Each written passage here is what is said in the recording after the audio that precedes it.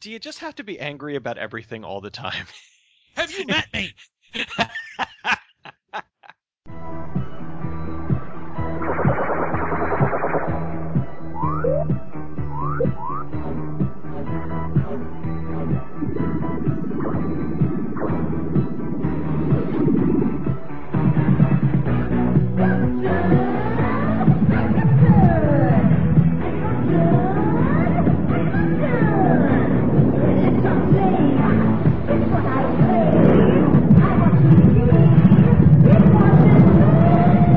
Radiodrome. I don't think Radiodrome was really all that far ahead of its time. But anyway, I am Josh Hadley. With me is Diamanda Jowski. Alex Jowski And Cecil, maybe it's his real name, Trachtenberg. Yeah, it's Cecil Mnemonic, thank you. So, hey, mnemonic. Since most people don't know that word is spelled with an M, why don't you do the Adam and Eve promo? I have no clue how those correlated together, but just do it. That was a really sloppy transition. You can go to adamandeve.com and use the promo code DROME to get 50% off a single item, free shipping in the US, 3 free DVDs, and a free mystery gift. Woohoo! Woohoo! Porn! Porn. Tonight we're going to be talking about movies that were way ahead of their time. Movies that, even if they were made today, they would still be groundbreakers, yet they come from the past of cinema. The reason that we're doing this is Alex Jowski recently wrote an article on how Network is actually more apt to now than it was in 1976, which is something I've said on this show before. Jowski, explain the Network thing before we go into the other things, because I think you were right about how, if I'm boiling it down right, if you take the movie Network, take out the TV angle and add the internet, it's actually more accurate, isn't it? Yes. If you replace TV with internet, it's still just as accurate as it was about TV. Because the way that we idolize people on the internet, the way that it's a huge distraction from reality, and the rise and fall of some person who is an internet fad, and the exploitation of people through it. You also compared me to Howard Beale. Yeah, you are Howard Beale. Elaborate on that, please. You are an angry pundit. You scream a lot, and you're angry a lot. He's mad as hell. You're mad as hell, and you're not going to take it anymore. In fact, you've said just about the same thing a lot. And a lot of the charm that Howard Beale had, people watched him because they're like, oh my God, you see this fucking guy? He's crazy. That they didn't really, not so much what he had to say. It was just this fucking guy. And yeah, Josh, a lot of your fans are like that too. I think I'm going to take that as a compliment, even if it wasn't meant as such. Okay. It might not have predicted the internet, but the internet settles into the movie's message better than it probably should have. Oh, absolutely. It didn't see, the internet coming, but it kind of saw television going in that direction. So it in a way it was correct. It's just it wasn't right within what the formula was going to be. I haven't seen it in a little while, but if memory serves, didn't it totally predict reality television with it predicted rise? Not just reality television, but the 24-hour news cycle and the kind of buffoonery needed to make the news palatable. It basically predicted Fox News, MSNBC, and CNN to what they are today, although it predicted them as a warning of, if we ever get to this point, we're finished. Oh yeah, it totally predicted the whole, it's not news, it's newsertainment. Like, as soon as the news started getting sponsors and whatnot and started getting ratings, then that's when it stopped being about the news and started being about sensationalist nonsense. So yeah, they totally called that one. With the exception of, and yes, it's a spoiler, but with the exception of the ending of the movie where Howard Beale is so powerful that the network has to kill him on television to get the great ratings, almost everything else in Network has come true, hasn't it? I agree that, it predicted a lot of way television is. There's a scene, actually, where Faye Dunaway's character is pitching an idea for a show about, we're going to follow and document the actions of this terrorist group, and people don't know where she's going. And I'm like, she is pitching a reality TV show, 20 years before we had reality TV. And then we get into the behind the scenes of terrorists arguing about points and who pays for production costs on bullets. And you know what? That's the kind of thing that really happens. That's just how fake it is. Even then, they predicted that reality TV would be faked. That's the most shocking part, isn't it, Alex? Yeah, exactly. When Faye Dunaway's character pitches the series idea to the terrorist woman, and she goes back and reports to the other terrorists, she doesn't say, we have a platform to speak our point of view. She's like, we're going to be fucking TV stars. I want a show developed based on the activities of a terrorist group. Well, Ahmed, I'm going to make a TV star out of you. Just like Archie Bunker. Yeah, exactly. But this isn't the only movie that's done that kind of thing. Look at where this show right here gets its namesake, Videodrome. Videodrome is way ahead of 1982, 1983. Shot in 82, released in 83. Videodrome kind of predicted not the internet per se, but the interactivity between your television or, in the case of what we're talking about, the internet and us and the person. How it will be personalized to you, although it's kind of a virus in the movie, but you get where I'm going with this. Videodrome was so far ahead of the early 80s TV. I mean, this is when cable only had a 25 to 30% penetration in American homes. So this was so far ahead of its time.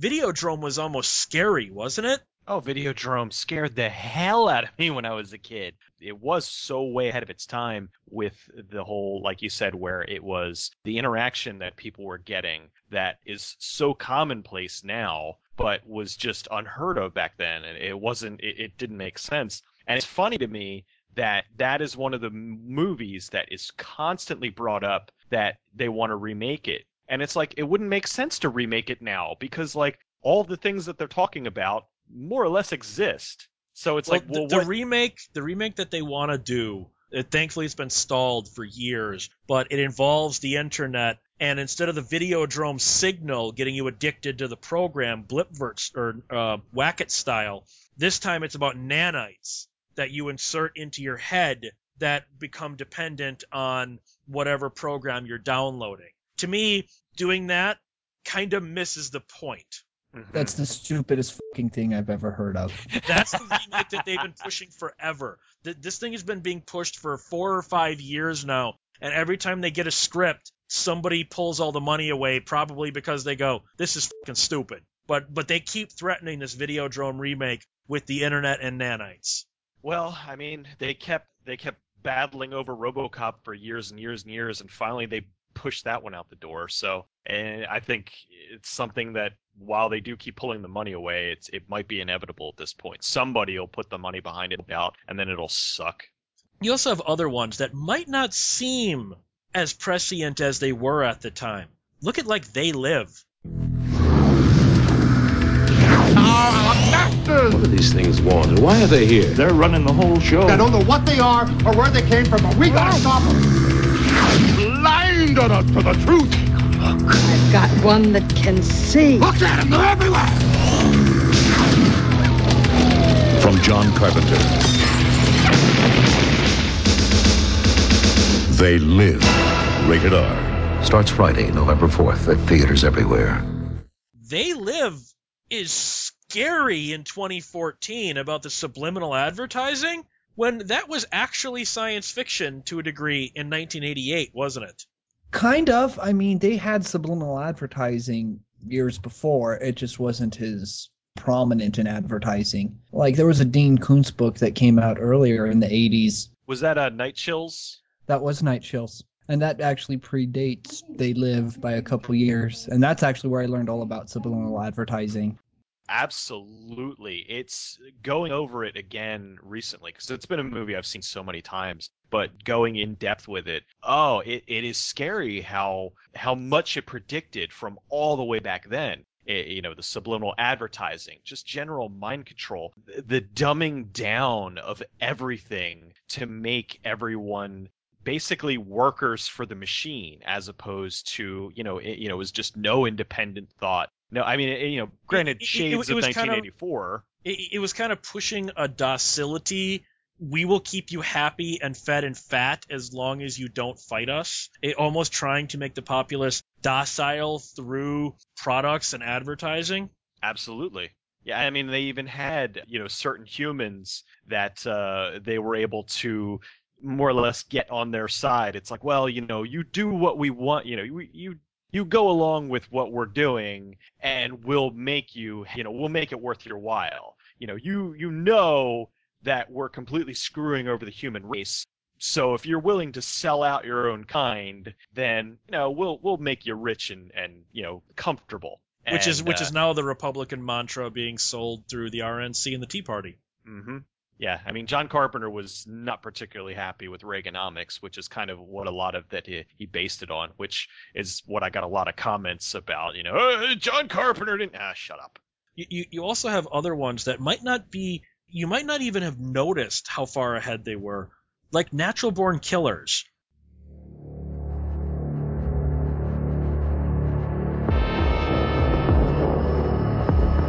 Platoon, Wall Street, born on the 4th of July, JFK. Oliver Stone's vision has changed the way we saw our past. Now he takes a look at where we are and where we're going, and you will be shocked at what he sees.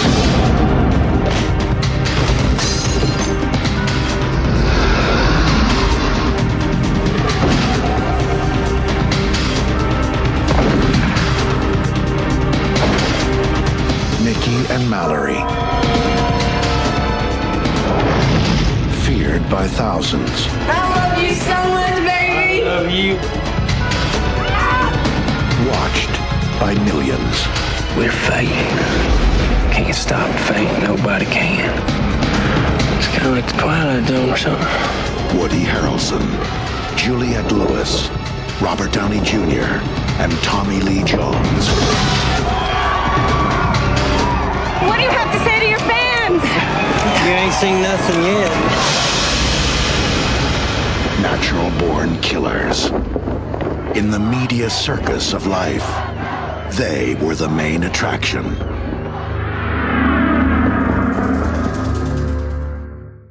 Natural Born Killers really predicted not necessarily reality TV, but the criminal becoming the superstar, the real life criminal, the real life killer becoming a media celebrity. Or am I the only one that was reading into that?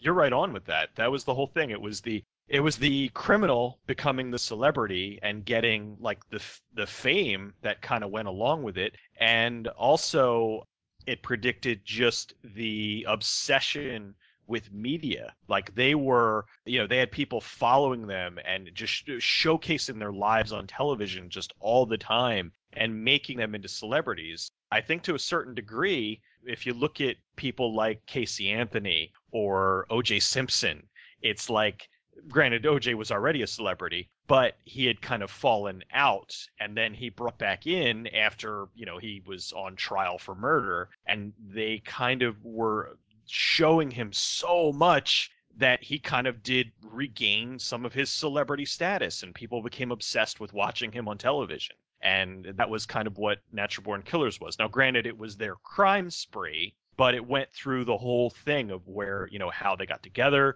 their crime spree, they went to jail, they ran the whole gamut of it. Natural Born Killers glorifying the not superhero, glorifying the criminal. Yeah, we do that a lot more, and that movie did kind of predict that, but there was some of that going on. Yeah, the whole sleaze TV with hard copy, current affair, inside edition. Yeah, and that kind of stuff. But I think when I say they predicted it, it had not gotten to the degree that, like Cecil pointed out with OJ and some of the other things that followed it. Well, like the movie Chicago, which is based off the Broadway musical from like way the 60s or 70s, it deals with that same thing, making these superstars out of criminals. I mean, it had been explored before, but Natural Born Killers does it in a very unique way. And it does it in a very, I hesitate to say it because it's kind of the point they were trying to make, entertaining way. Because who do you root for in Natural Born Killers? Mickey and Mallory. You don't root for Tom Sizemore. You don't root for Tommy Lee Jones. You root for the killers. Which kind of says that we all fell for the exact thing the movie was warning us about, didn't it? Didn't we? Yes, we did.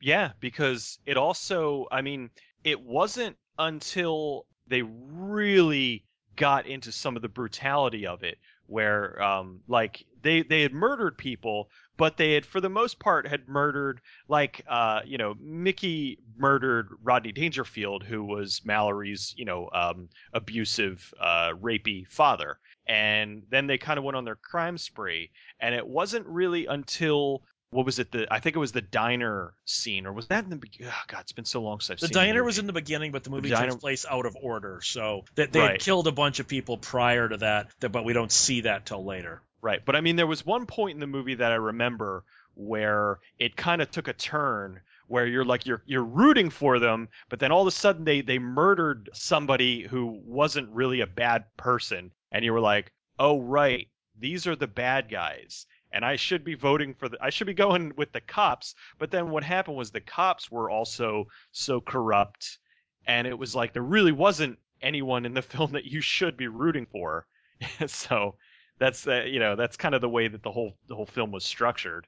And in the case of this film, I think they also, and I'm sure Oliver Stone did this on purpose, Wayne Gale, the TV producer, is straight out shown to be the villain, that he's egging on them killing innocent people so he can keep riding their ratings train. I think the whole point was the media is the real killer, not Mickey and Mallory. That's the message I think that really was ahead of the early 90s. Yeah, I think that's absolutely a valid point. They wouldn't have maybe continued with their spree if it wasn't for the media showcasing them. And that actually reminds me of something I was talking about a couple months ago, where with the like Sandy Hook shooter and whatnot, and the Aurora.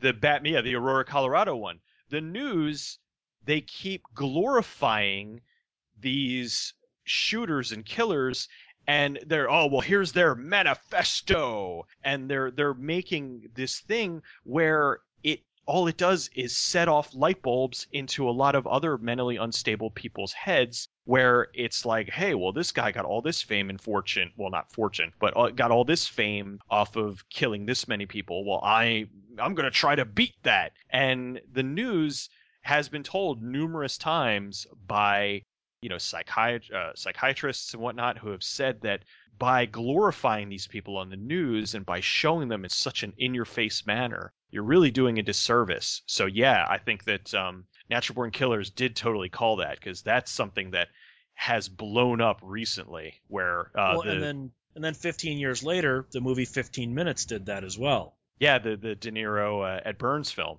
which had shades of reality. No, the Avery Brooks smacking dudes around film. I've been meaning to. I mean, it didn't appeal to me when it first came out, but now that I really like Avery Brooks, I ought to see it. And it's a really good film, actually. It's a little late making its point. It tries to make the same point that Natural Born Killers did. It's not as subtle, though. And yes, I just called Natural Born Killers subtle. And I know how weird that might be. But trust me, when you see the two movies, they're making the same point in different ways. One is not better than the other overall. You also have movies that they make their point, but it's an obvious point. Something like 1990's Terminal City Ricochet. Once upon a time, at the northwestern edge of a crumbling civilization, in a corrupt town called Terminal City, the sky was falling. Goddamn, I'm gonna die! Terminal City Ricochet. It's about the world we live in and how it will end if we don't change the channel now. Trust me! Trust me! Elect me! Ross Mayor Ross Glimmer is the tabloid politician, a man who worships in the Church of Television. He's got his own talk show, a private police force, and an obsession. He wants everyone to love him, even if it kills them. Paperboy at the corner of 3rd and Liddy Street. He's getting his papers.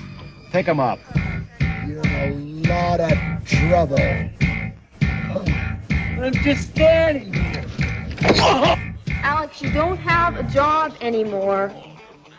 You're a terrorist now. Pretty convincing. It's fake, of course. When Ross's media experts are through, little children are going to be seeing images of you in their nightmares for years to come.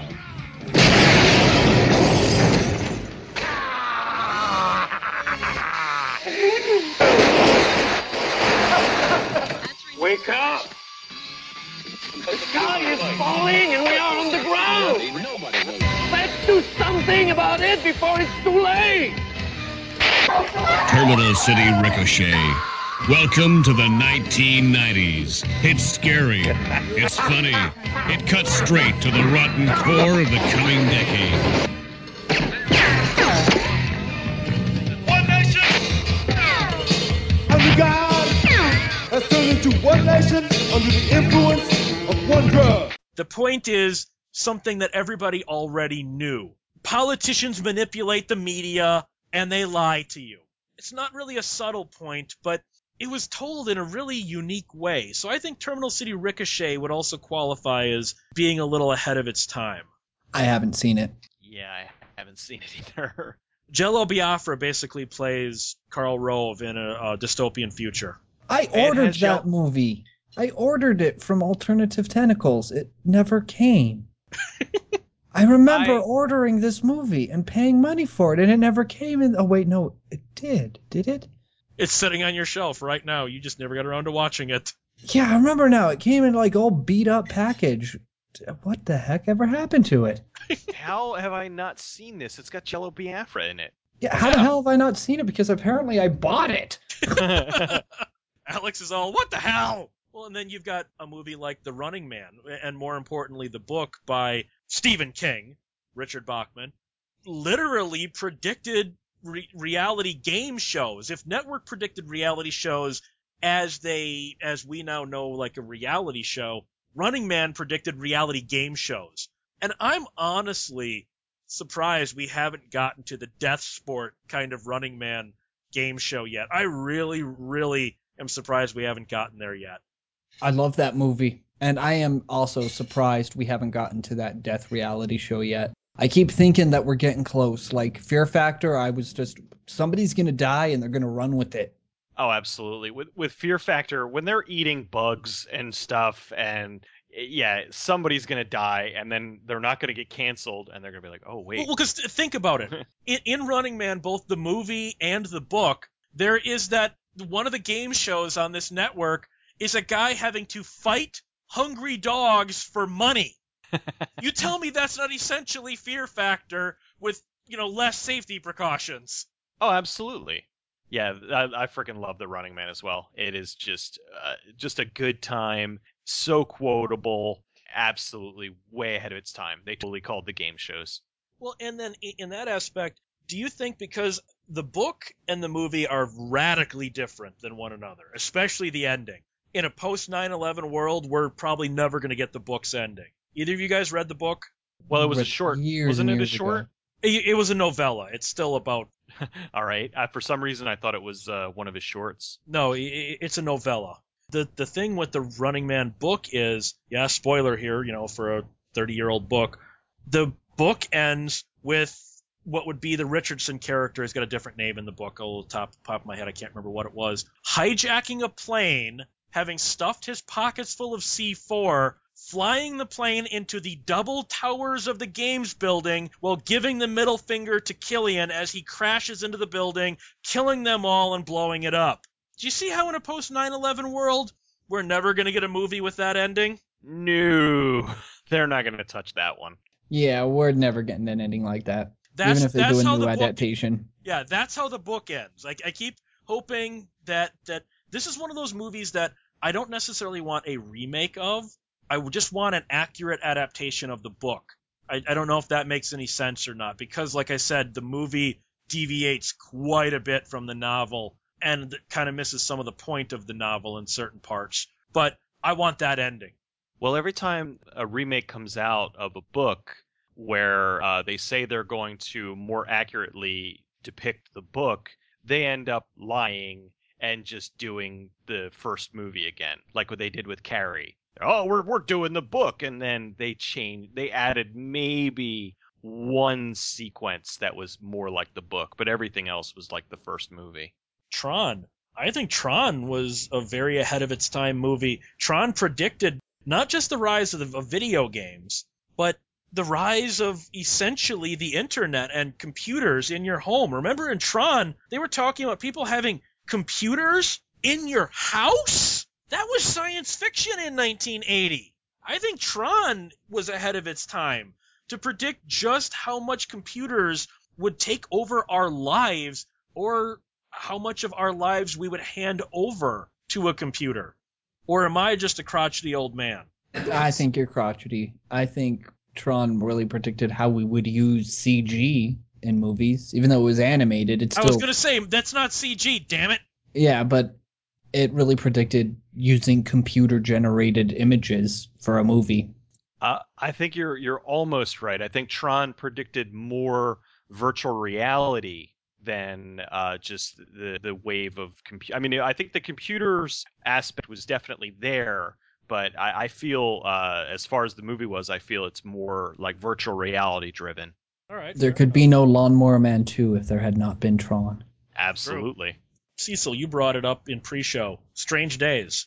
Oh my God, yes. Strange Days really does predict almost, not necessarily Google Glass, but kind of a Google Glass-ish kind of thing where you're actually, I mean, yes, you actually experience what these other people went through literally and figuratively in this case.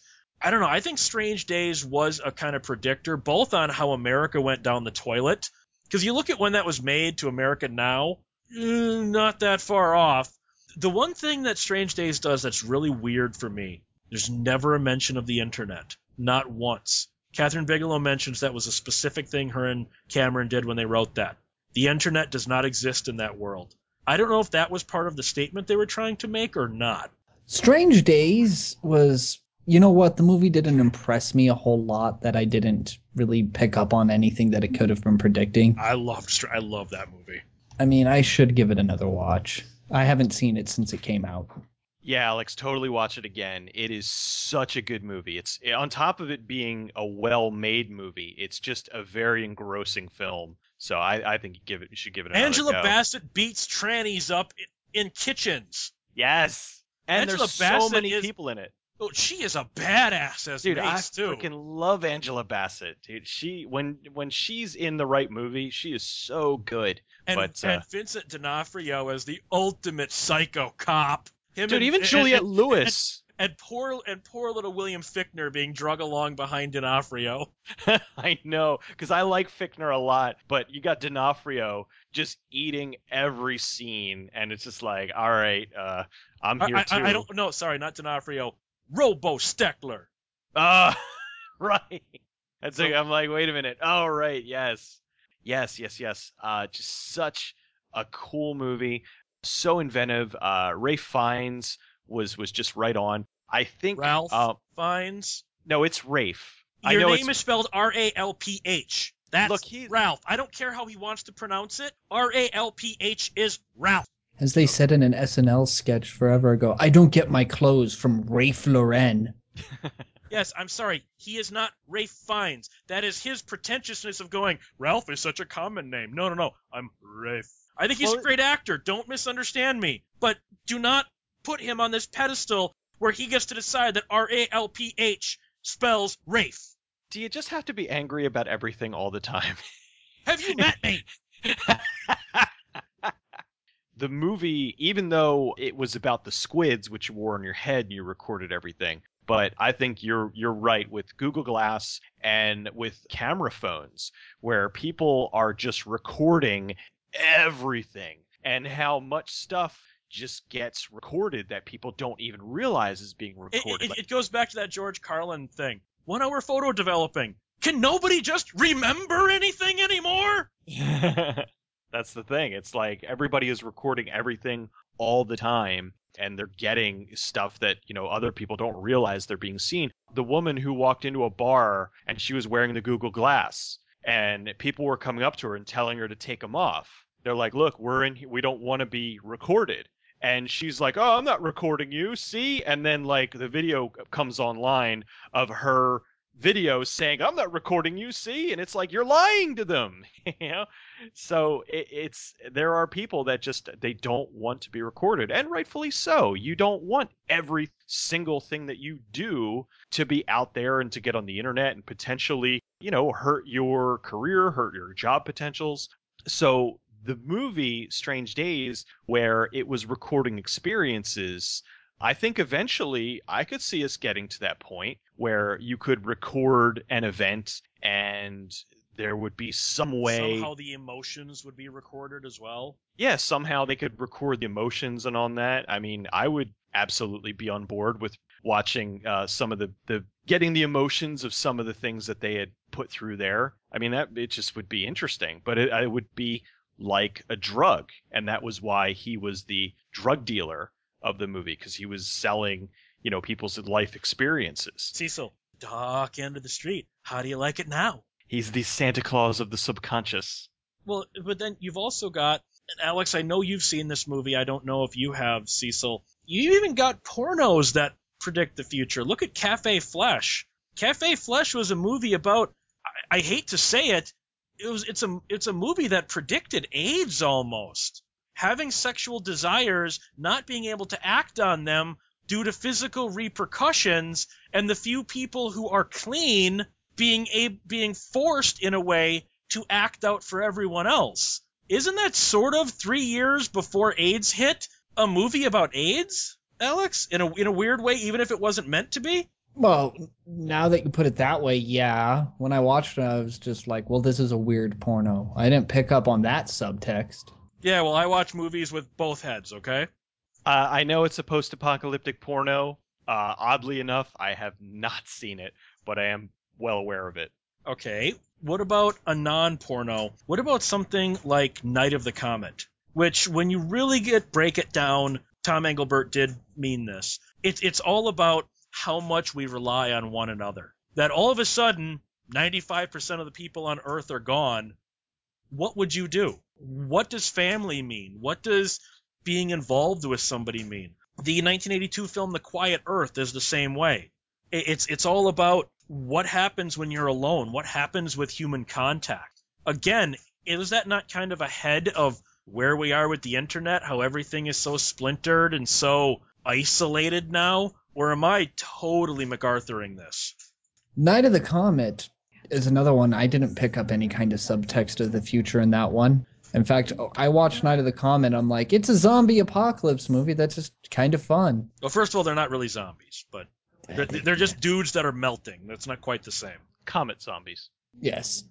It's the spirit of the zombie. Well, to kind of follow up what you said, at the end of Night of the Comet, you've got Reggie, who is trying to rebuild society, more or less. They're teaching the kids to cross, at the, not to cross on the red light, and how to actually be good people. So they're trying to rebuild society, even though there's only a couple of them there. So yeah, I think that was kind of the structure of it. If they were trying to focus on how much you do become reliant on other people, and family is important. For The Quiet Earth, which is one of my all-time favorite films, I think it's just amazing. The Quiet Earth is an amazing film that I just think needs an ending.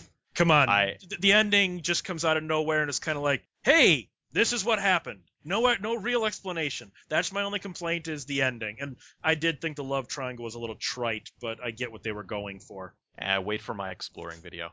Him being alone and just isolated, and showing how just day in and day out there's just nobody around, how just amazing that was, and how he was losing his mind. And it was so much more effective, and unfortunately it got so much more kudos when Will Smith did it in I Am Legend, where it's like, he's alone and he's losing his mind. Whereas But he had a dog at least. Yeah, he had a dog at least. Literally alone. Yeah, he had no. And the other thing too was Will Smith knew that there were other people, more or less. The guy in The Quiet Earth had nobody, and he had no idea what happened. So it's just him by himself putting on a dress because he's losing his freaking mind. Just an amazing film. But yeah, the isolation.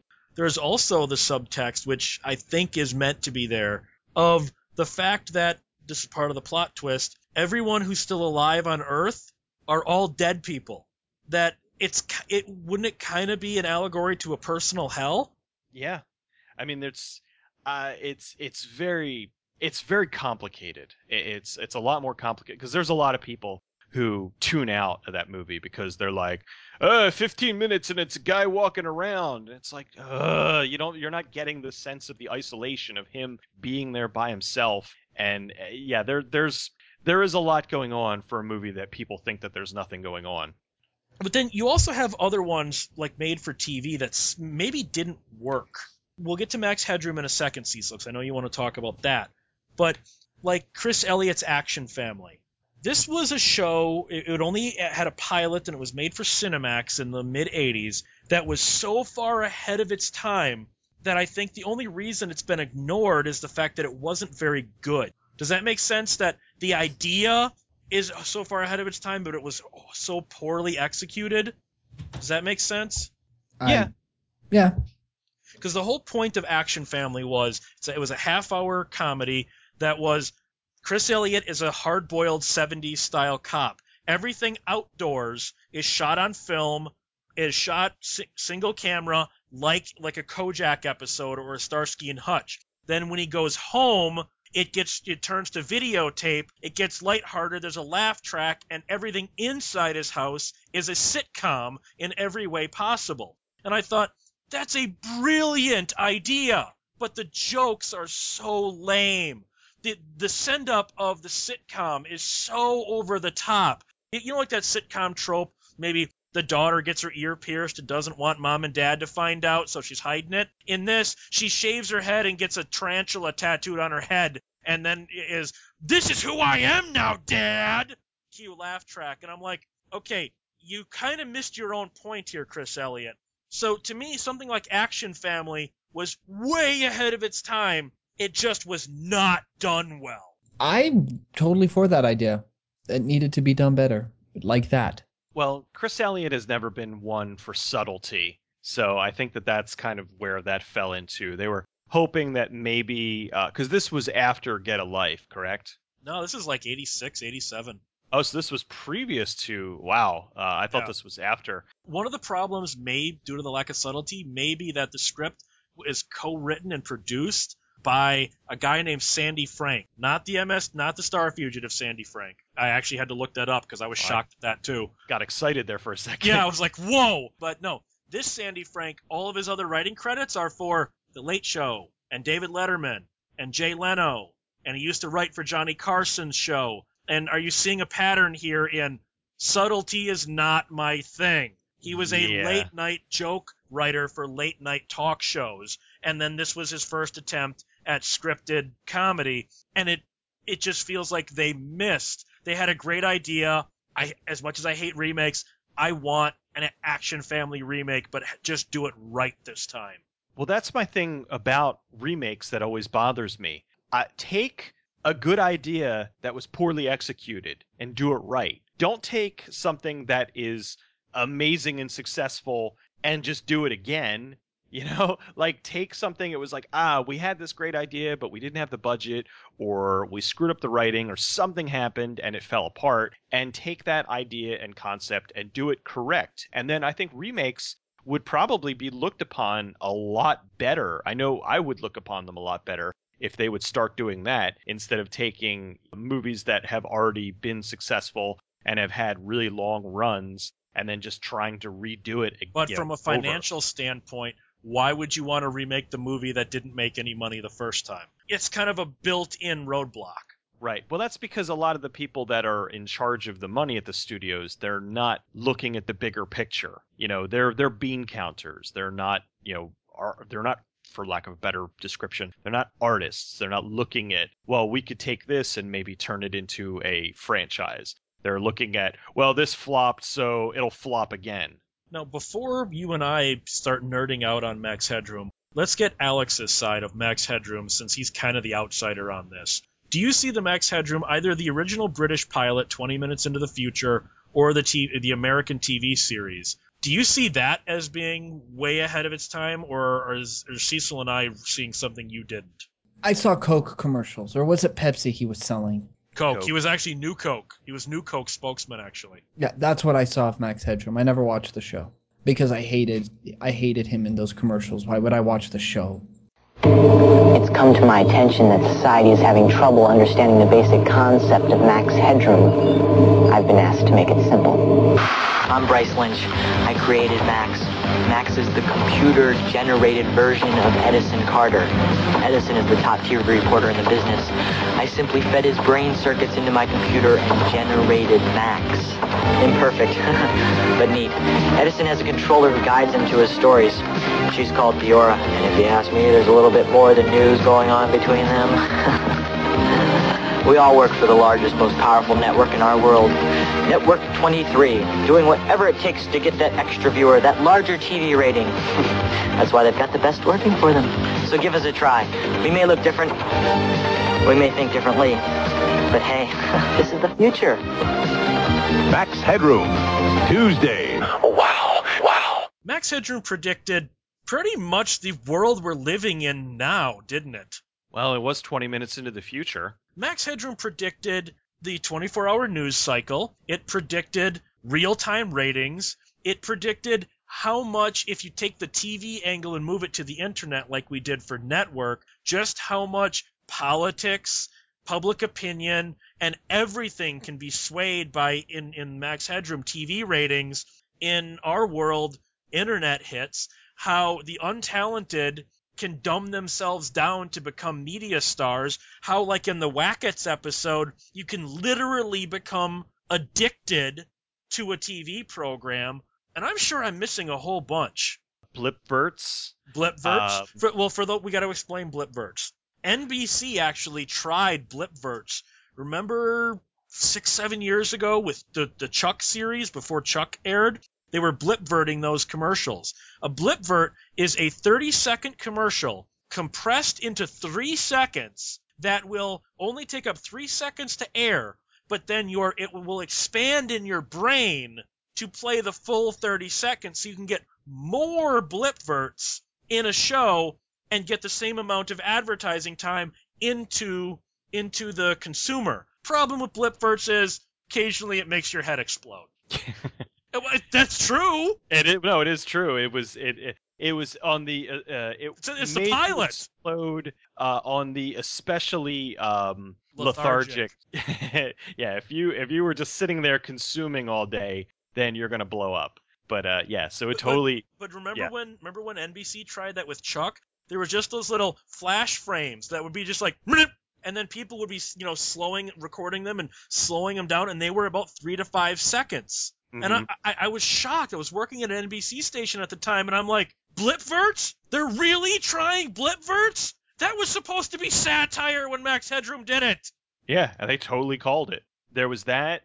There was companies, large companies, hiring hackers who previously were hacking their company and then putting them on the payroll to prevent other hackers from being able to get into their networks. Let's see what else, because you nailed news coverage was sold. 24-hour news coverage, 24-hour in-your-face news coverage. Not just that, but in Max Headroom, remember, you had to bid on coverage. Because remember, there was that fake terrorist organization that Network 23 had exclusive coverage, so none of the other news channels were able to cover the People's Liberation Movement because Network 23 had the exclusive option on them. Exactly. You tell me we're really not that far away from exclusive channel news coverage. And also the animated human, more the actual character of Max. You know, we're not tremendously far off from a fully realized person that more or less lives on the internet or lives inside of computers. To quote Bryce, people transmitted as data. Yes, so I mean, I'm so just ahead of its time. If I was to sit down and really think about it, I mean, the list, it would just be ridiculous of how much they predicted. Blanks. Oh yes, blanks. Blanks in the Max Headroom show are people who are living off the grid. They have wiped all records of their identification off of the computer systems. They have no fingerprints on file. They don't exist inside a computer. Being a blank is illegal in the Max Headroom series because everyone must be registered. Does that sound a little bit like the current U.S. government in the NSA spying era? And also, TVs do not have an off button. In the future, off buttons it is are illegal. Illegal to turn off your television. And they are two-way. They can see you. It's a way that they can monitor how well their programming is seeing you. Does that sound like, again, the NSA? How it turns out the NSA can turn your webcam on at any time and observe you without you knowing that the webcam is transmitting? And one other thing that I just remembered. TV shows being canceled while they're airing. Yeah. Oh, this is getting low ratings. Kill it. And it just goes away and another show comes on. Alex, doesn't this sound like a show you would enjoy? Yeah, I mean, I've been meaning to watch it. You talk about it all the time, Josh. I have been meaning to watch it. It's one of my favorite shows. That's the reason. But the thing is, it just goes to show that the people in charge, they didn't understand what they had, which was why they made Max a shill for Coca-Cola. It was like they saw that actually, they had. He was a Coke shill first. He was the Coke shill. He was actually created to be a DJ on the British version of MTV. Well, I know it was the DJ thing, but then I thought it was the DJ. Then it transitioned into the British pilot. And then it went into the American series. And then I thought he was a Coke spokesman about a year before the British pilot. He went from DJ to spokesman to then the 20 Minutes into the Future TV movie, and then finally the American series. So he didn't sell out by doing Coke. He kind of legitimized himself by stopping that. Ah. If that makes sense. True. Okay. Well, hey, it got him out there, and his popularity at least got him a full season. It's better than what a lot of shows get now. You know, they're lucky if they get the pilot and then canceled. What about something like War Games? Do you think War Games was kind of ahead of its time with how the computer will decide when bombs get sent off? The computer will make the decisions, and humans will be removed from the equation. I don't think humans will ever completely be removed from the equation. Back on a Monster Vision, Joe Bob Briggs had an actual computer analyst on when he was showing War Games once, and they said, War Games is not as much science fiction as you think it is. That almost happened 3 times, where the computer was programmed to automatically respond to threats during the Cold War, and a glitch happened, and it almost started firing missiles at Russia. That War Games is not as much fiction as you think it is. That movie is very prescient to how things are now. But yes, that movie did really predict the future. Unplug the damn thing. I'd piss on a spark plug. I thought it'd make any difference. As far as the movie goes, yeah, I mean, it predicted, the supercomputer, predicted, I don't want to say predicted hackers, but it kind of predicted what hackers would be doing, getting into, the networks. And he was changing his grades and kind of buying tickets to go on flights. But it also, it went more into artificial intelligence that we had really not seen at that point. I know there was a few other things that it did.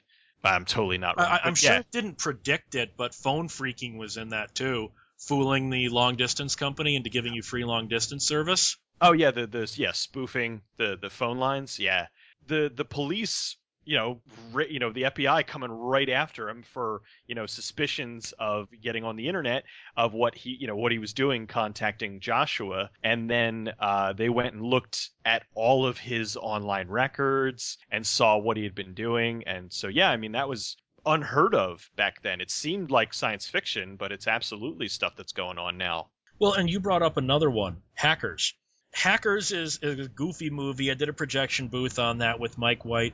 It's a goofy movie. I enjoy it for what it is.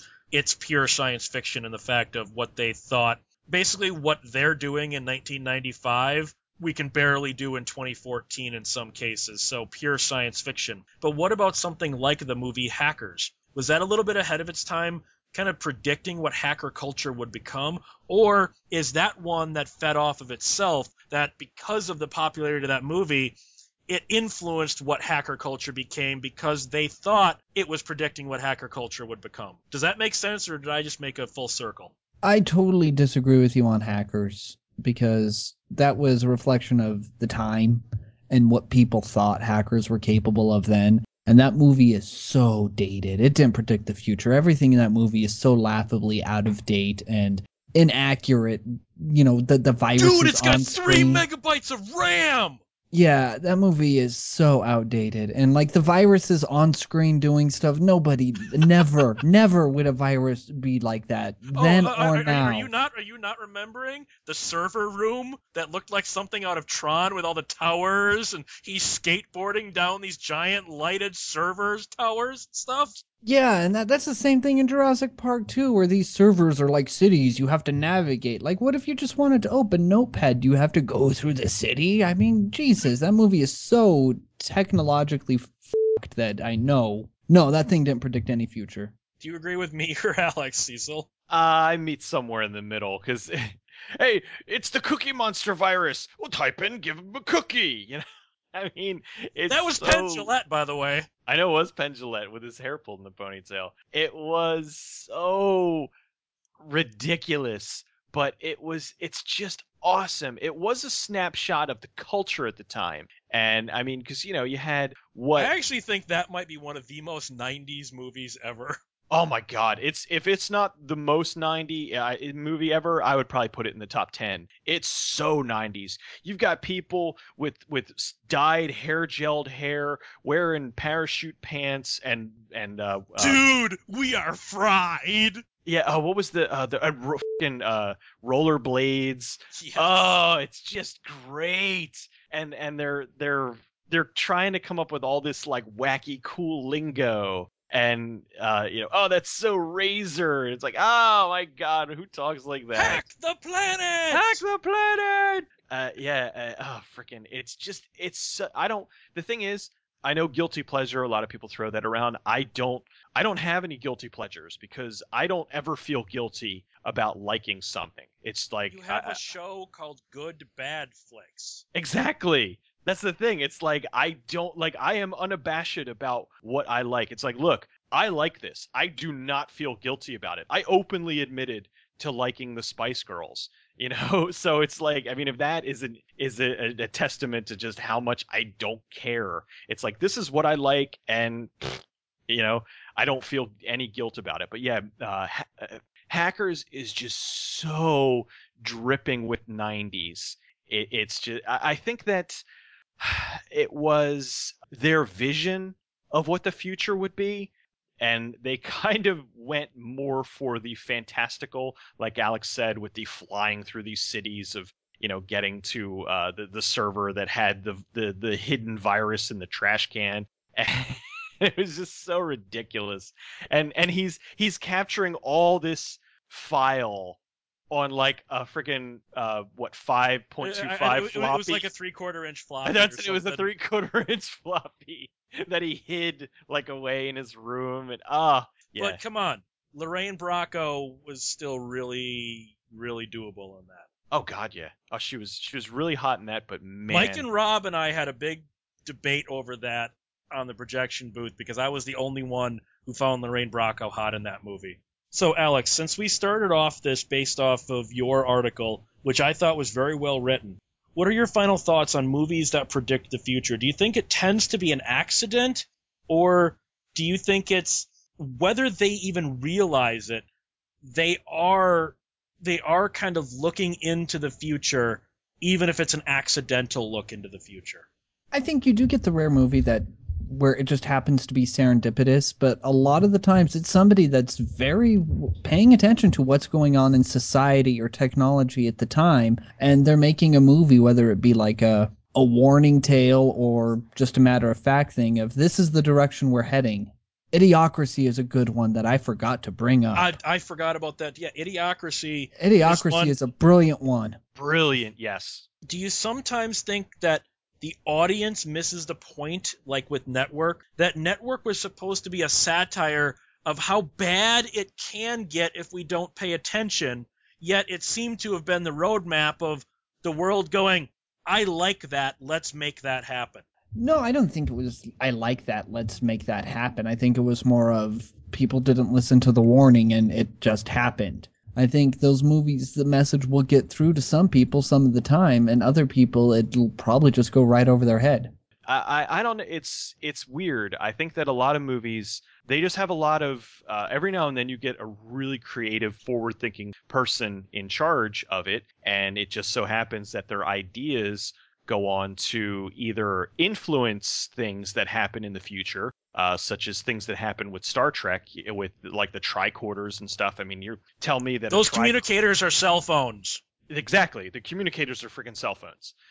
But is that was that them seeing what was going to happen, or was that us being influenced by Star Trek and making something that emulated that? So it is kind of tough to say exactly. And see, to me, I agree with kind of both of you. They feed off of each other.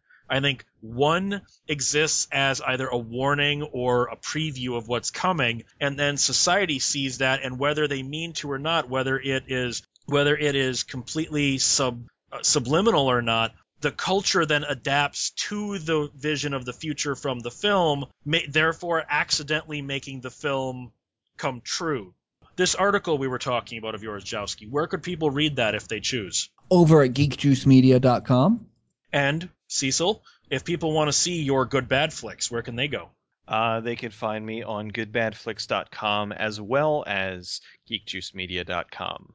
I'm at 1201beyond.com, geekjuicemedia.com, and you can contact the show at 1201beyond@gmail.com. Try to predict something, people. Have a good night. Oh, you can also buy t-shirts at geekjuicemedia.com.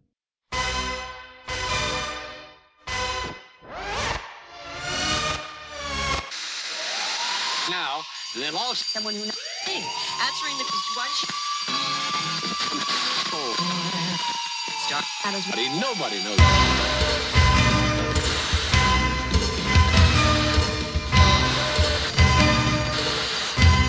Sounds very.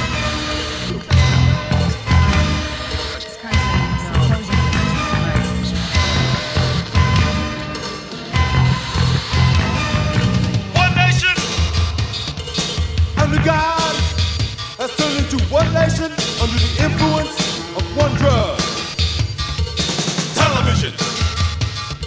And one man who is the master of that medium, the president of the U.S. of A. See, television, the drug of the nation, breeding ignorance and feeding radiation.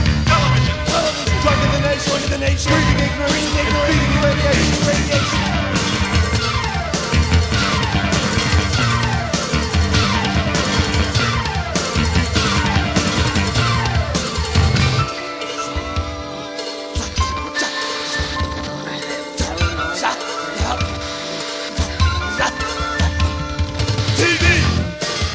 Why less than 10% of our nation reads books daily.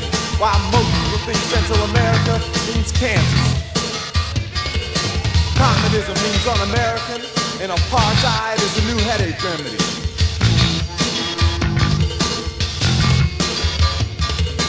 Television, the drug of the nation, breeding ignorance and feeding radiation. Television, drug of the nation, breeding ignorance and feeding radiation.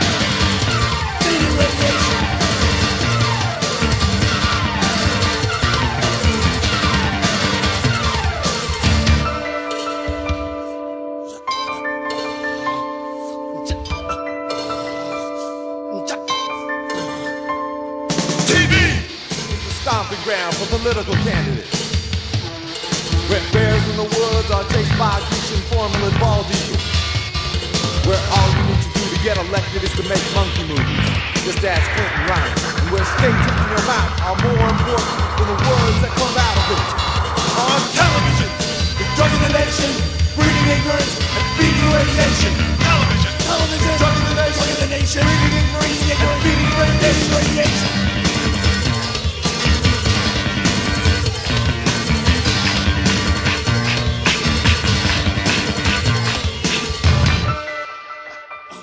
What happened to women who suddenly realized that they may have taken something when they were pregnant?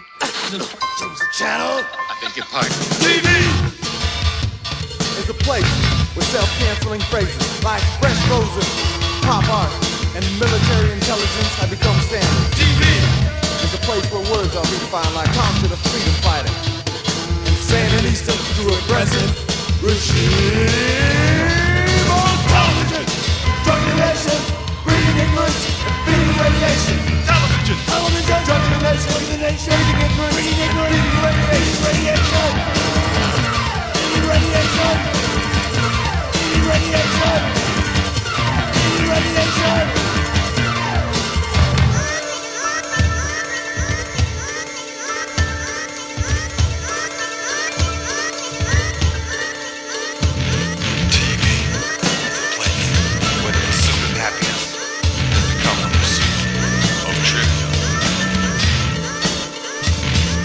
Toothpaste in cars have become sex objects. Where Sesame Street is more real than Hill Street.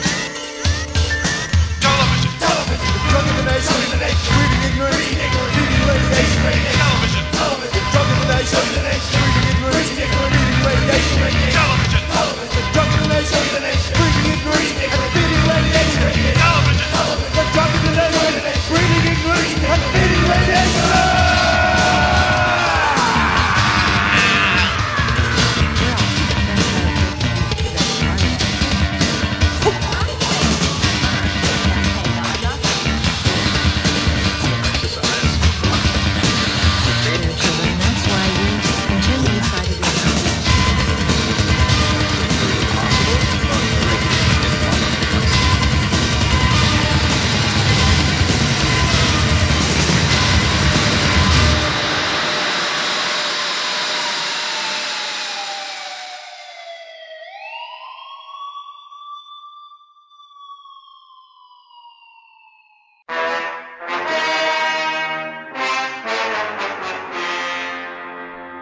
Radiodrome is a 1201 Beyond production. Visit 1201beyond.com for more great shows.